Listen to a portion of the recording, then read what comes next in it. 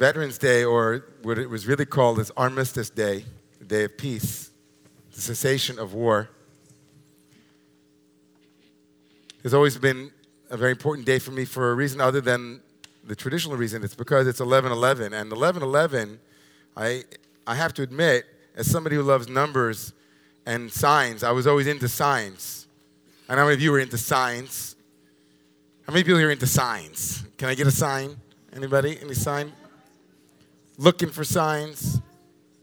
I was a guy who looked for signs. I have to admit it. It seems a little bit foolish to find kind of arbitrary symbols or arbitrary signs as a communication from the beyond. But there was a point in my life where the desire to witness that which was not easily beheld, something like the sense that God wasn't with me, and then I would find God in places, ironically or weirdly, absurdly found its way into the number 11/11. And I started, of course, once you've set up a sign, you know what happens after you've set up a sign. You see it everywhere. So I started keeping 11/11 journals, believe it or not. It didn't help that the first woman I fell in love with after my yeshiva days was born on November 11th, and that just threw me over the top. So Aviva Goldstein, happy birthday to you tomorrow.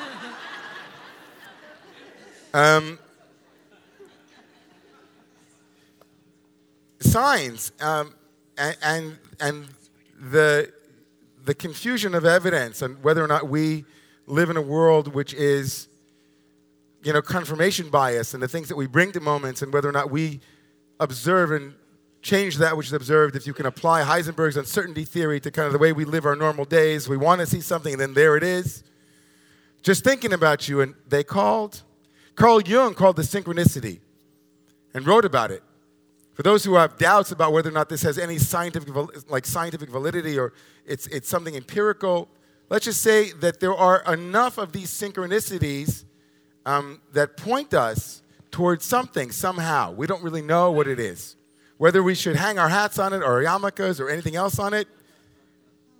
But in tomorrow morning's Torah portion, we get a little bit of wisdom on how to work with signs and what's really important when we speak about signs. Because the truth is, signs, like everything else, are in the eye of the beholder. And what we witness is, of course, absolutely inseparable from the one who witnesses it. We know that.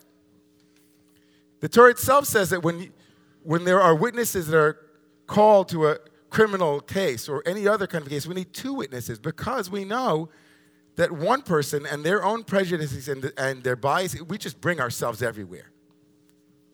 So if two people can say they saw it, then that makes a difference.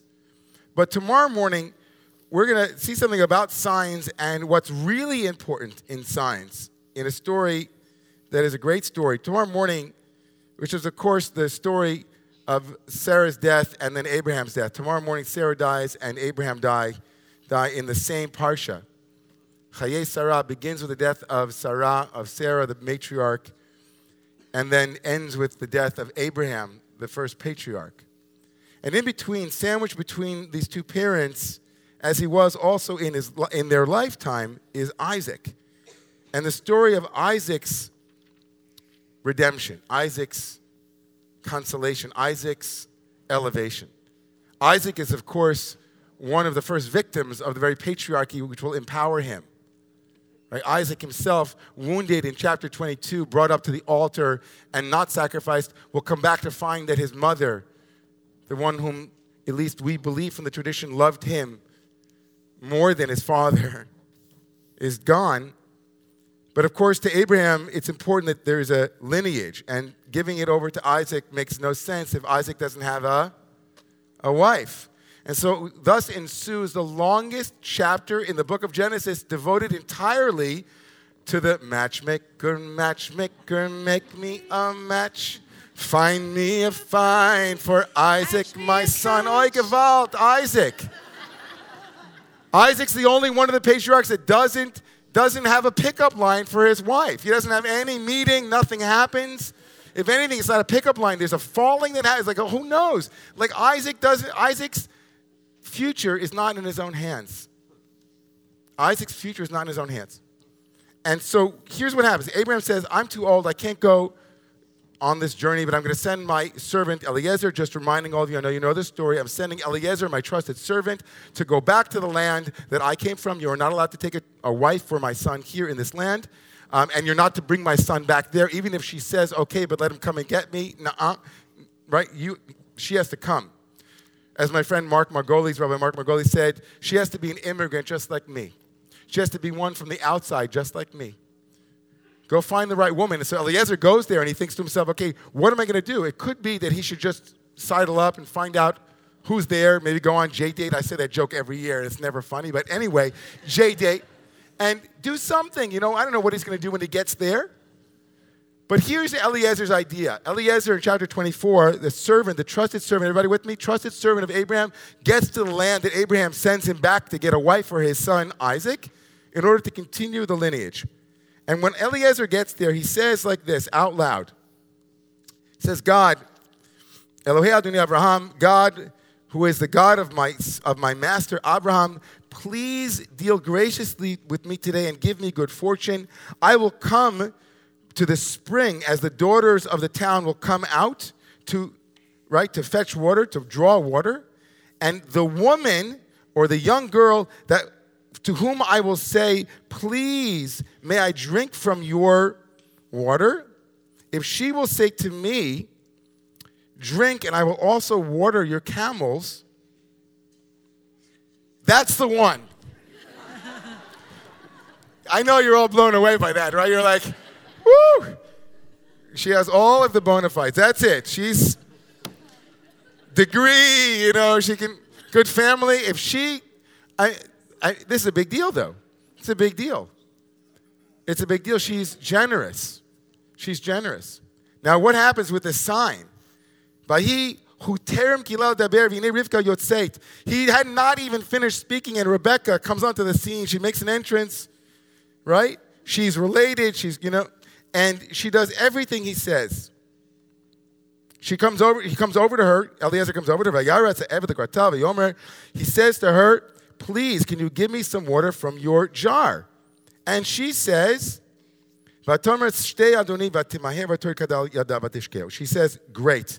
Here, she fulfills the sign. And he's thinking, wow, that is so great. The sign. That's what I was looking for. I set it up.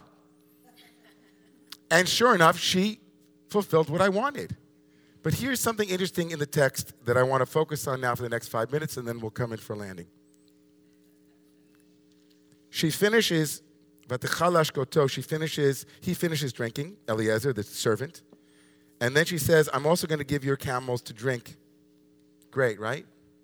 But then she adds this. Ad in kilu lishtot. Until they have finished drinking.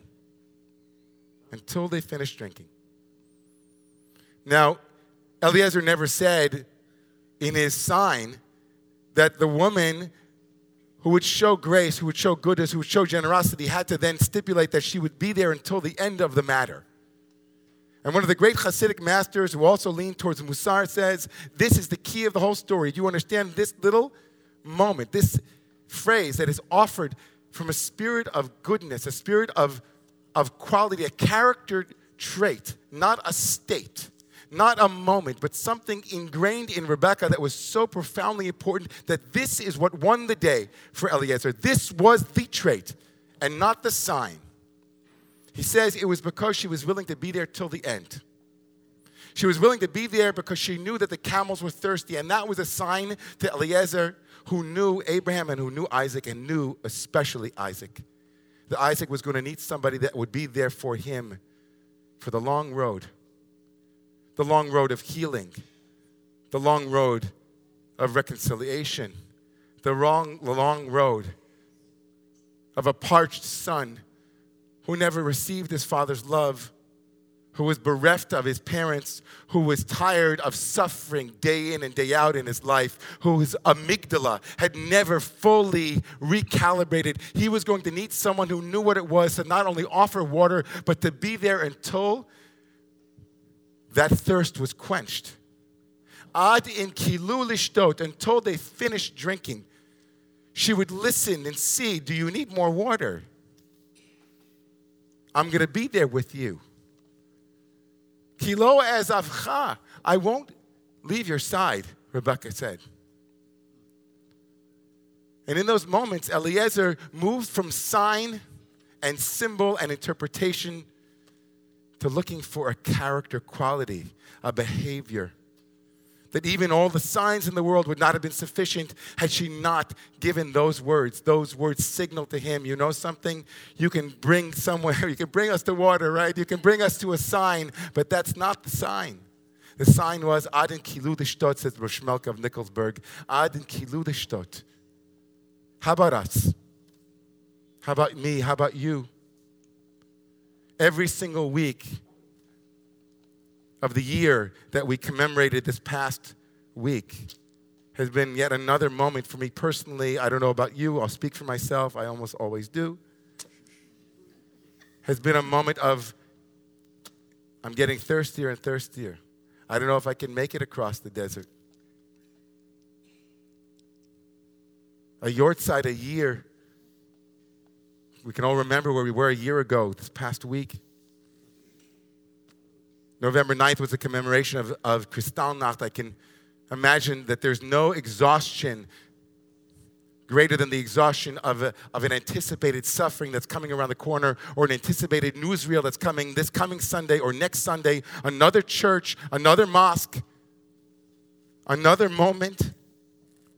Each and every one of us is another Yitzchak, and we need our Rivka, we need a Rebecca to say, we know it's going to take a long time for you to drink. Adin Kilu Deshtot. The evidence is everywhere. The signs are everywhere. We read them as we want to read them. But the character traits that we want are longevity, patience, love, and ability to say more than was expected of us and to give more than we could or thought we could. Adin Kilu Deshtot, until I'll keep drawing water until you're finished drinking. Rebekah said to Isaac. And sure enough, when Isaac sees Rebekah, he's consoled. Vayinachem. He's consoled. My mother was the well I went to when I was parched. My mother knew how to give me the nourishing waters of recognition. And what do I do without my mother?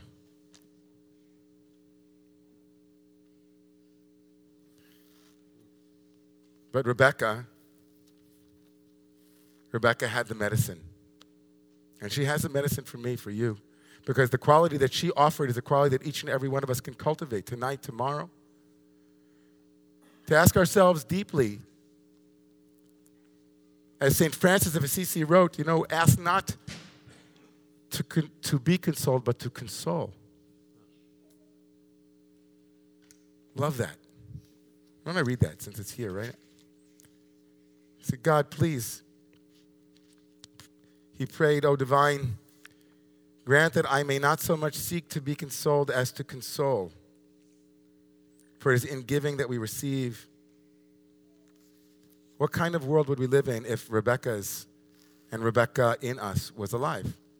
What would it look like for you tonight, tomorrow? How could we make that turn in our society, in our shul, in our friendships, in our love relations? What would it look like? How would you translate this? Until you're finished drinking, I'm here. Translate it for yourself. Until you finish drinking, I'm here. Until you finish drinking, I'm here. Until you finish drinking, I'm here. Until anti-Semitism is over, we're with you. Until racism is over, we're with you. Until misogyny is over, we're with you. Until we put an end to sexual harassment by men in power, we are with you. Until we put an end, until it is done, we're with you. We're not going anywhere. What would that look like if we would be that way? The world would be a different place. The world could be a different place, so let's be that way. Let's make that commitment. Because every Shabbat is an opportunity for us to make a promise, so let's make a promise tonight, tomorrow. I want to be like Rebekah. When someone comes looking for a sign, I say, I don't have a sign for you, but I have a character trait. I will listen until you're finished speaking. I will hold you until you don't need holding any longer. I will love you until you are healed. I will be patient with you. I will walk that talk and be that one. We can't all be matriarchs of the future, one of the great 5 religious traditions, right? The original one. But we can focus less on signs and more on traits that we can cultivate. And instead of looking for the evidence outside, we can find the qualities inside that will make the world a different place. Until you're finished drinking.